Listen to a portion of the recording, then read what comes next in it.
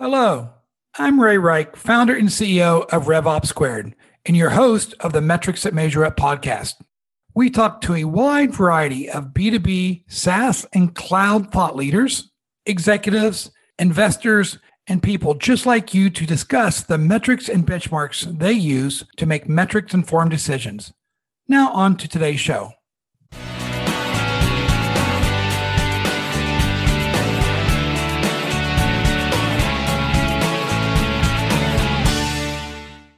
Welcome to today's episode of the Metrics That Measure Up podcast.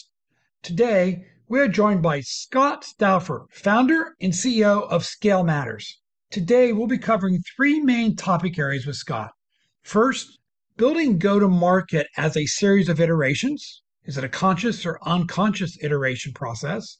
Second, moving from static scorecards and dashboards to actionable insights. And third, optimizing your go-to-market motion faster while consuming less capital. Scott, please take a moment to give a brief overview of your journey to becoming a guest on the Metrics That Measure Up podcast. Sure, Ray. Thanks for having me, first of all. Well, my journey's been a long one. This is my fifth entrepreneurial stint as a CEO, having started my first company back in 1993, actually. So I've been doing the early stage startup gig for quite a while. My passion is really around the go-to-market aspects, well, product strategy as well as go-to-market. And being kind of a trained engineer, I've tended to be what I refer to as a quant CEO, one who really focuses on trying to manage by numbers, manage by metrics, et cetera. So seemed like a perfect fit to have a chat with you. Well, this is the Metrics That Measure Up podcast, so we can geek out on data and metrics for the next 30 minutes, Scott. So let's jump right into it. So one of the topics that everyone's talking about today is go-to-market. Your go-to-market strategy, your go-to-market motion, your go-to-market measurements of success. But one of the things in our earlier discussions, you talk about building go-to-market as a series of iterations, not spending 6 months to come up with the best big go-to-market strategy. So can you tell me a little bit about your concept of having go-to-market being a series of iterations? Yeah, sure. So, we've been drawing from learnings from the product development world. And if you think about product development, the approach du jour is agile. And it has been for quite some time over the last 10 years or so. And if you think about what was prior to agile development, it was this notion that you spend all this time building up these very detailed requirements, then development team goes off and builds the entire thing, and then you launch it. And it's not till 18 months, after you start that you launch and you've spent a lot of money. And it's not until then that you find out whether you've got something useful or not. Agile is let's put little pieces out and iterate quickly. And so what you end up gaining in an agile environment is the opportunity not to waste a whole lot of money just to find out that something's not going to work. So if you apply that same concept in go-to-market, you think about it, what do you have to get right? You have to optimize for product market and message fit. Otherwise, you've got kind of this perpetual friction that lasts throughout everything else you do. You have to optimize around a set of strategies, particularly if you're talking about new logo acquisition. You have to optimize around a set of strategies to source these prospects and try to find the strategies that are most productive in terms of return on investment and get away from the ones that aren't very productive. You have to optimize around a set of processes, right? There's an entire, set of, for any given company, 10 to 40 steps from lead to deal. You think of that as a process flow. You have to optimize those processes, get rid of the friction, make sure they're, repeatable, predictable, scalable, and efficient. Anyway, the point is, no company is born having all of this stuff nailed. So by definition, it's a series of iterations that companies go through. The difference that we've seen between companies that are exceptionally good at this, so basically meaning they get to a highly optimized motion faster and burn through a lot less capital along the way, the difference between them and others is the notion that this process of iterating is conscious to them. They actually are very thoughtful about the fact that we are going through this series of iterations and experimentations. And when it's raised to a level of consciousness, there are things you actually do differently.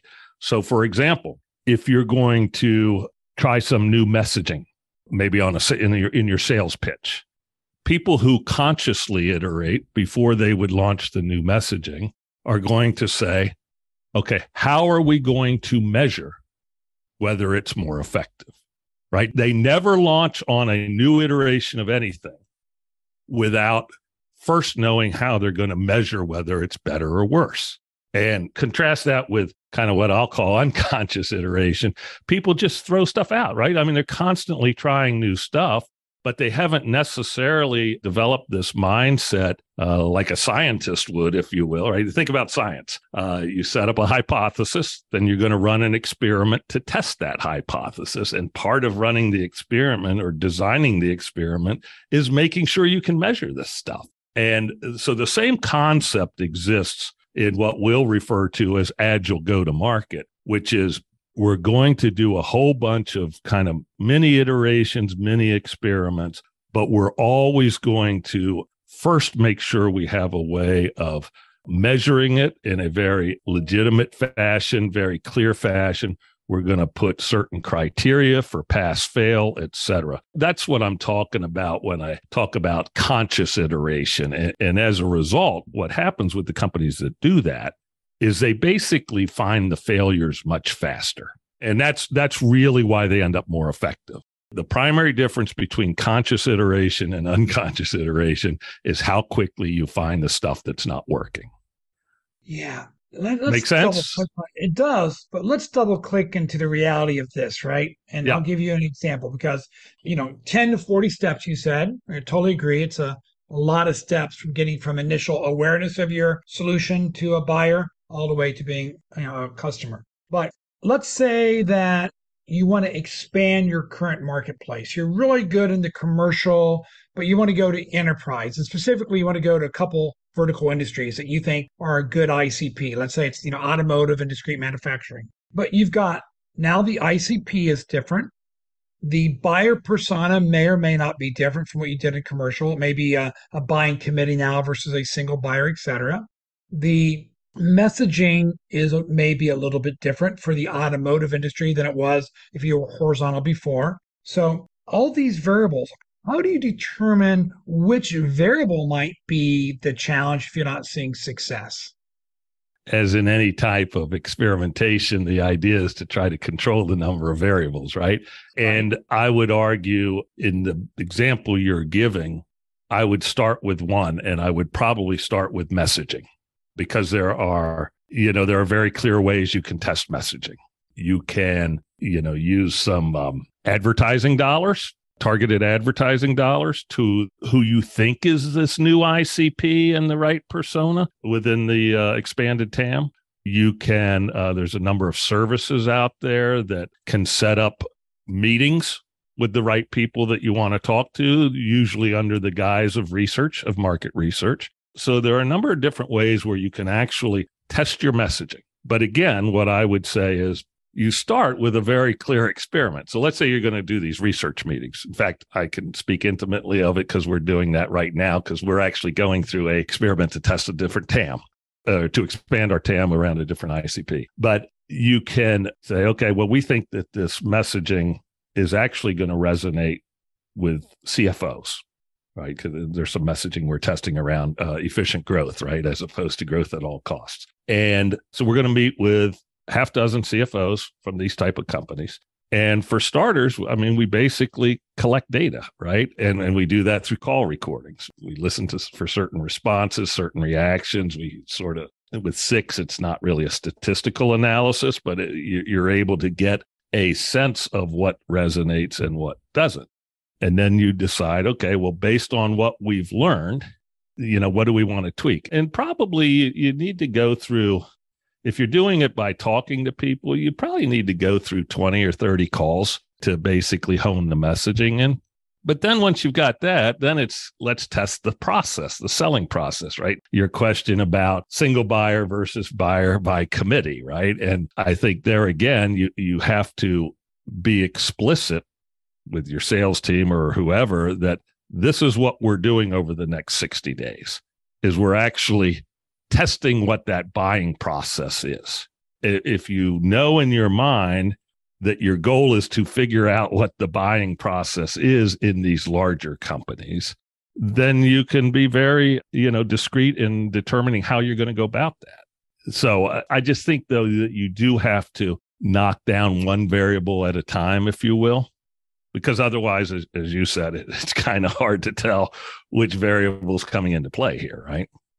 Yeah, well, in scientific experiments, you always have your control group, right? And then you have your population. Let's evolve this conversation a little bit to you've got great messaging, you've got product market fit now with that market, and you're getting some minimally viable repeatability. So you know that it works and you can rinse and repeat, but now you're looking to scale a little bit more. So you're looking at all those step-by-step metrics, right? That show you a conversion rate from maybe a conversation to a meeting to an opportunity to a close. So you build all these dashboards, whether it's in Salesforce, a specialized tool, and you're like, man, I love data. And here's my 20 dashboards. And I'm looking at 40 different elements. And I'm looking at them all kind of statically and historically.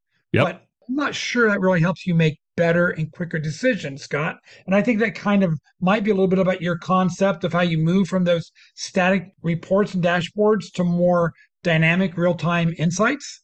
Yeah, it's not so much dynamic in real time. We have a view that says for data to be actionable, there has to be context. Let me give you an example, simple example that we all can relate to. Let's say I go to my doctor and my bad cholesterol number is at 50. That's a number, right? There's no context. It says 50. She can't do anything with that. If she also knows that 6 months ago, my bad cholesterol was at 45, well, she still doesn't know whether my 50 is bad, but she knows it's getting worse. So she might nudge me a little bit and say, lay off the red meat or whatever it is, right?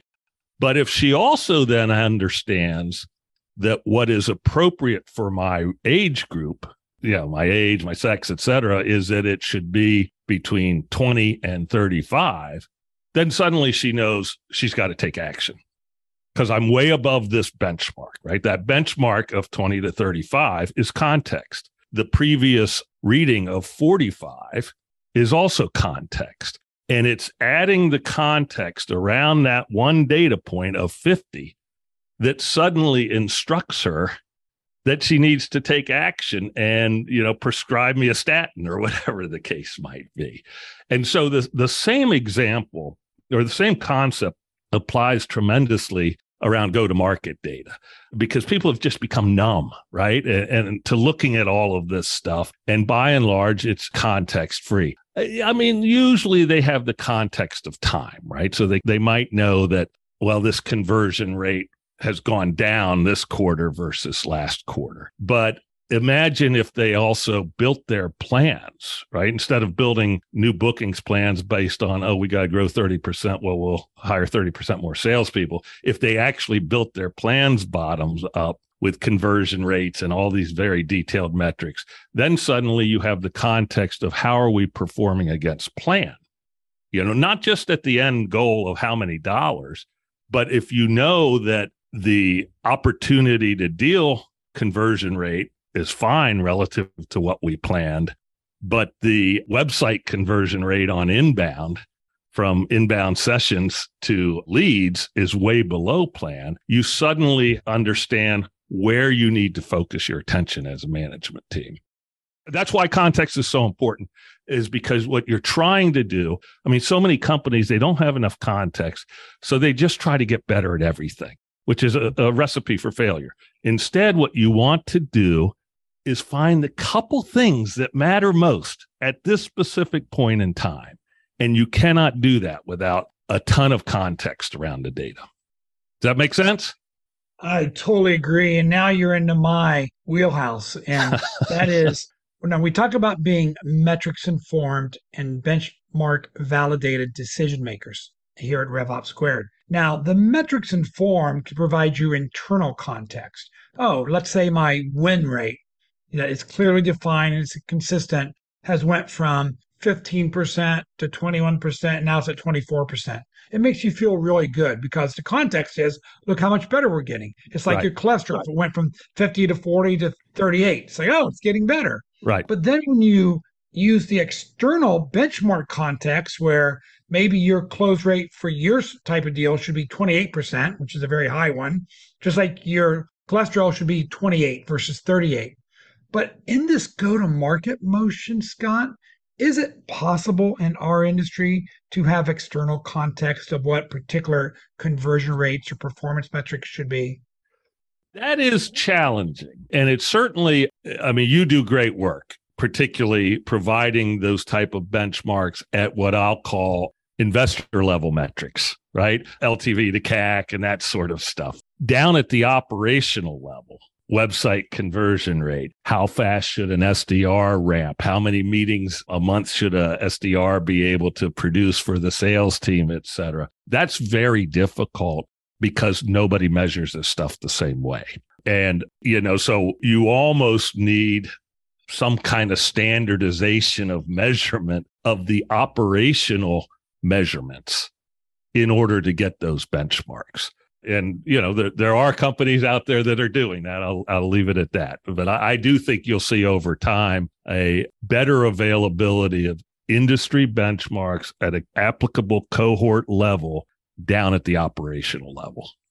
Boy, Scott, I can't wait for that because that's one of the challenges we have is even basic stuff. Like most SaaS companies, and we can debate whether they should or should not, use the MQL, marketing qualified lead, to sales qualified lead to sales qualified opportunity, or some format of that, right? But everyone defines an MQL very differently. Sometimes MQLs are really highly qualified and sometimes they suck, right? Right. So the definitions are largely tied to the marketing compensation plan.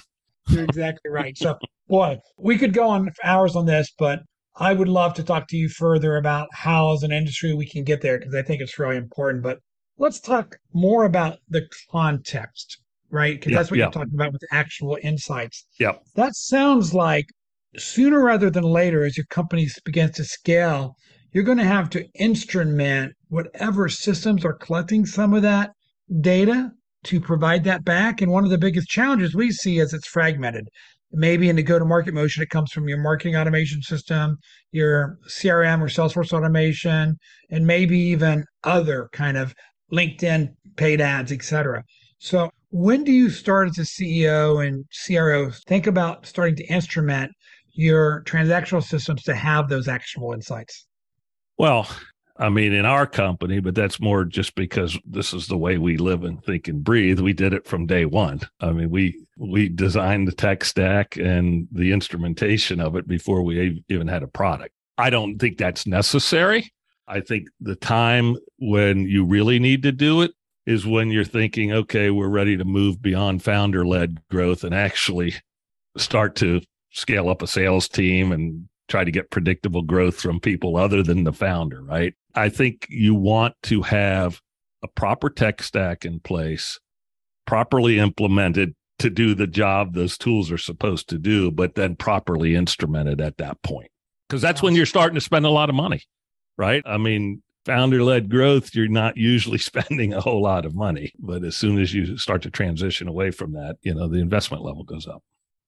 So you're saying once you have that go-to-market motion defined, all this unique steps and a customer acquisition component of that go-to-market motion, go ahead and define the measurements of success upfront and instrument those measurements as soon as possible. Is that kind of right? I would say once you think you have product market fit, I'd say before you have your motion defined, because part of defining your motion is being able to measure what's working and what's not to begin with. So once you've got enough sales that you say, all right, I think we've got a product, we've got people that like this. We've made, $1 million of sales and they're using it. We definitely have some product market fit. We feel pretty good about the way we're messaging it. Now we're going to, hire our first salespeople. We're going to start investing in SDRs. We're going to start putting money into paid ads and stuff like that. You don't necessarily know at that time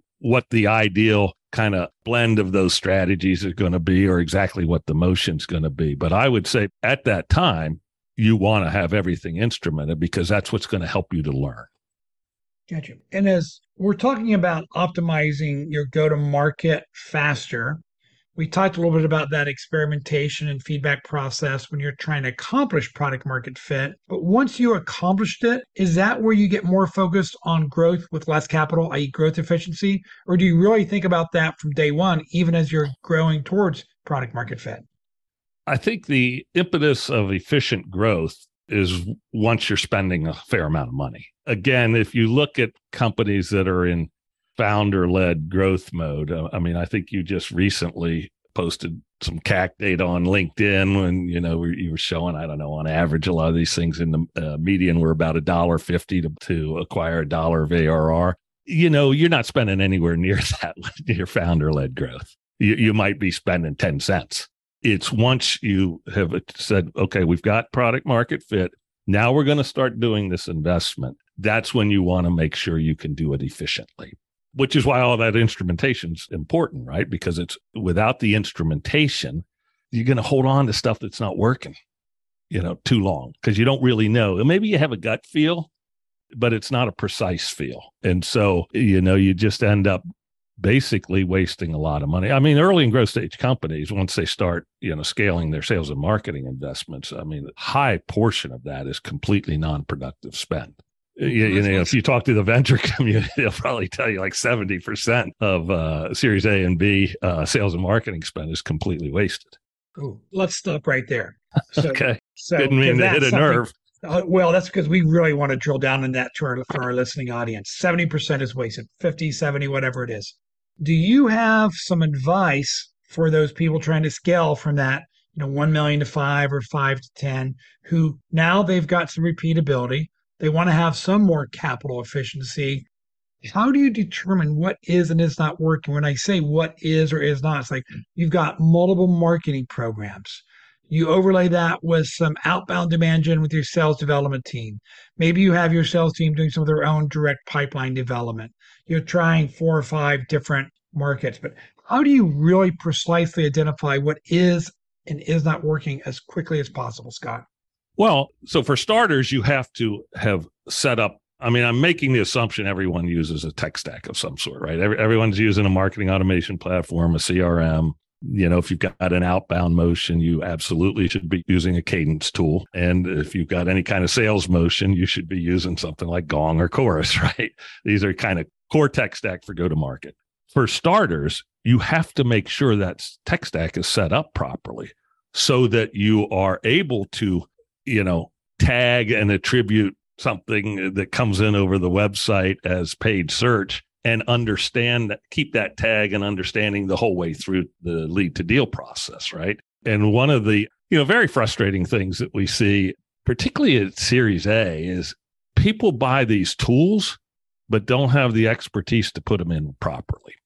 And so there is no connection. There is no connection between the fact that something came in at paid search, and by the time it's an opportunity in the CRM, you have no idea that it came in on paid search. So, step number one, and we've done some podcasts on this, and I'm going to say it in a derogatory term because I want people to actually pay attention, but you got to stop having amateurs put these tools in. Because what happens then, by the time you get to Series B, and this is 90% of companies, they're going, our data is a mess.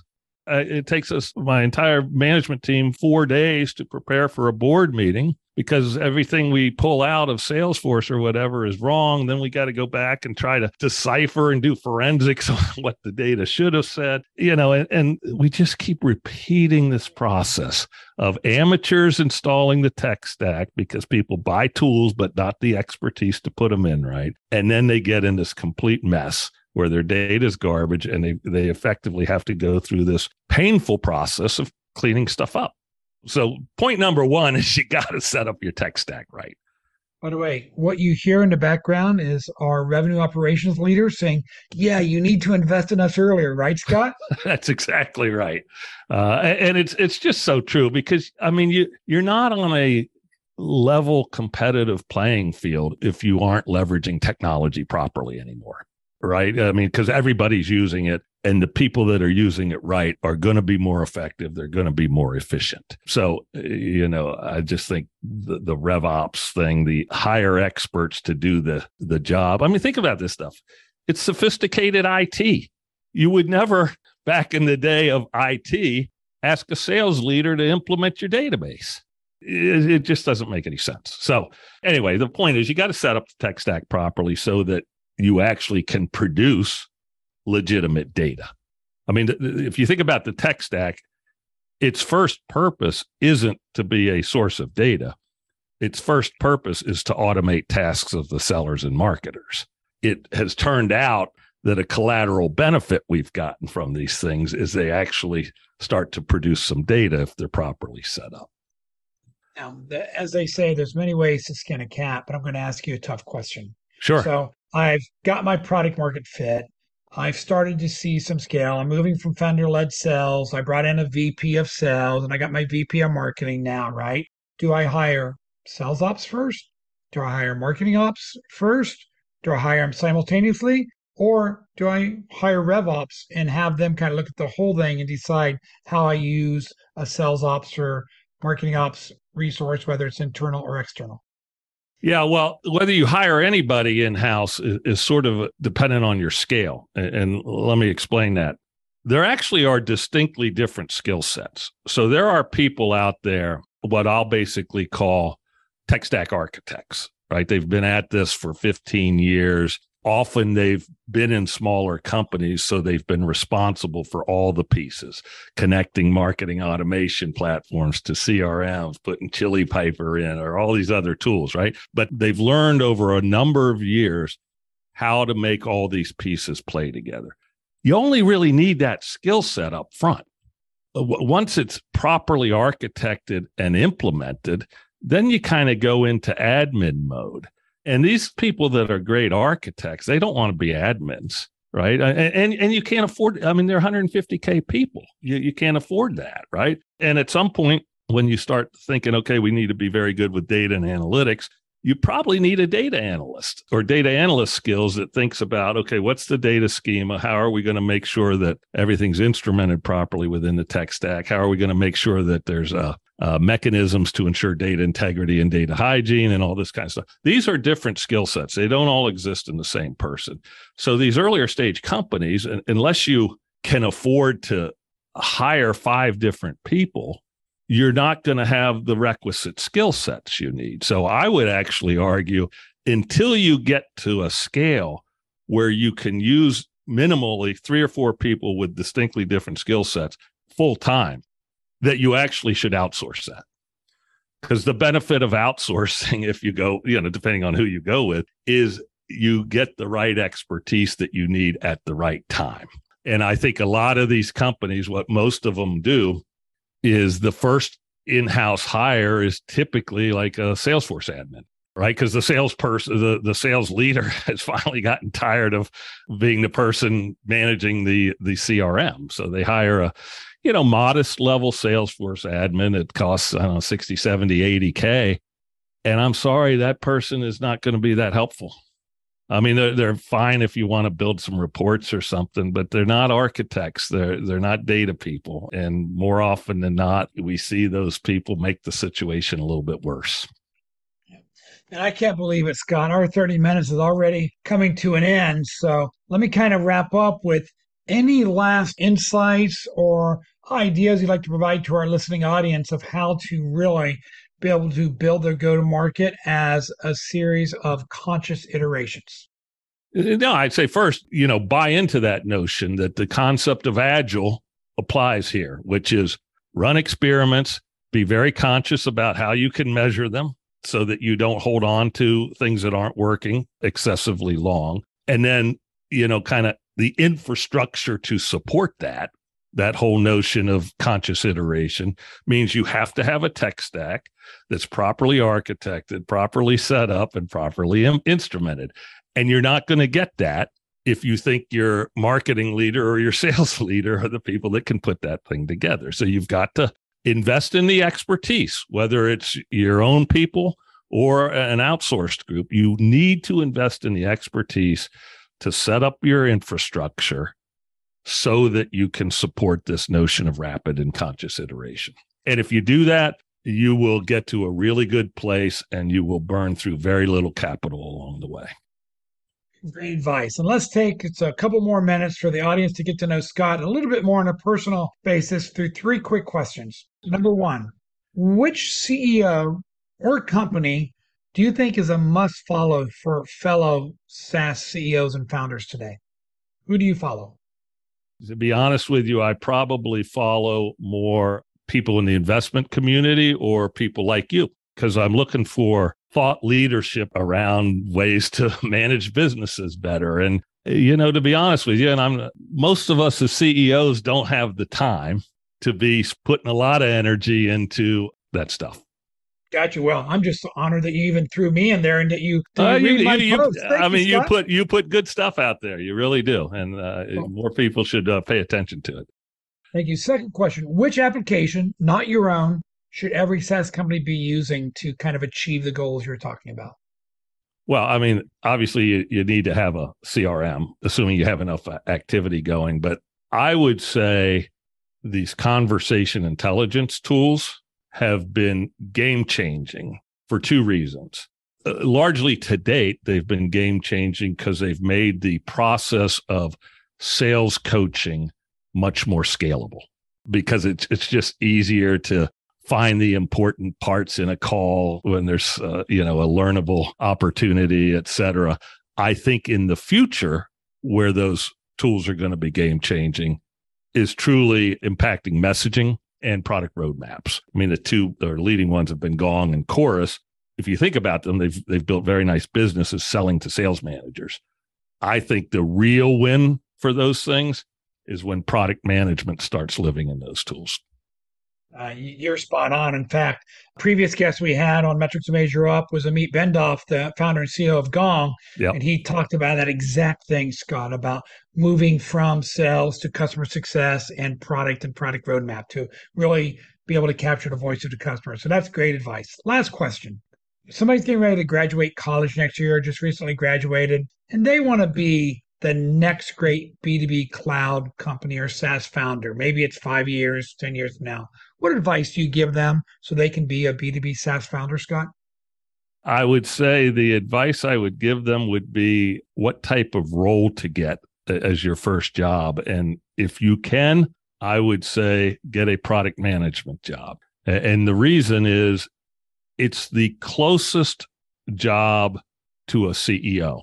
You have so much breadth of responsibility and more importantly, breadth of exposure, because you have to deal with development, understanding development, right? Product development. You have to deal with positioning, understanding strategy, customers, needs, all that sort of stuff. Driving requirements into a product that makes it easier for the salespeople, right? So I think I would advise young people, if you can, to get as quickly as possible into the product management function of a decent SaaS company, because you'll get tremendous exposure. And then, I would also say get some sales years under your belt. Whether or not you ever really want that as your career, I think it's extraordinarily important for leaders of companies to be empathetic to that role, because it's a tough one. Scott, that is great advice, and it parallels so many of our other guests who are founders and CEOs like this. It's almost everyone, and we'll talk about either the product side and or the sales side. So thank you for that insight. Let's give it up for Scott Stauffer, who's the founder and CEO of Scale Matters. And to our listening audience, if you're enjoying our guests and topics like we just discussed with Scott, it would mean the world to us to go ahead and subscribe to our podcast on your favorite podcast app and provide us with a rating and even your recommendation how we can make the show even better. Scott, thanks a lot. Ray, thanks for having me, man. Have a great day. Thank you for listening to today's Metrics to Measure Up podcast. If you would like to learn more about B2B SaaS metrics and benchmarks, please visit RevOpSquared.com.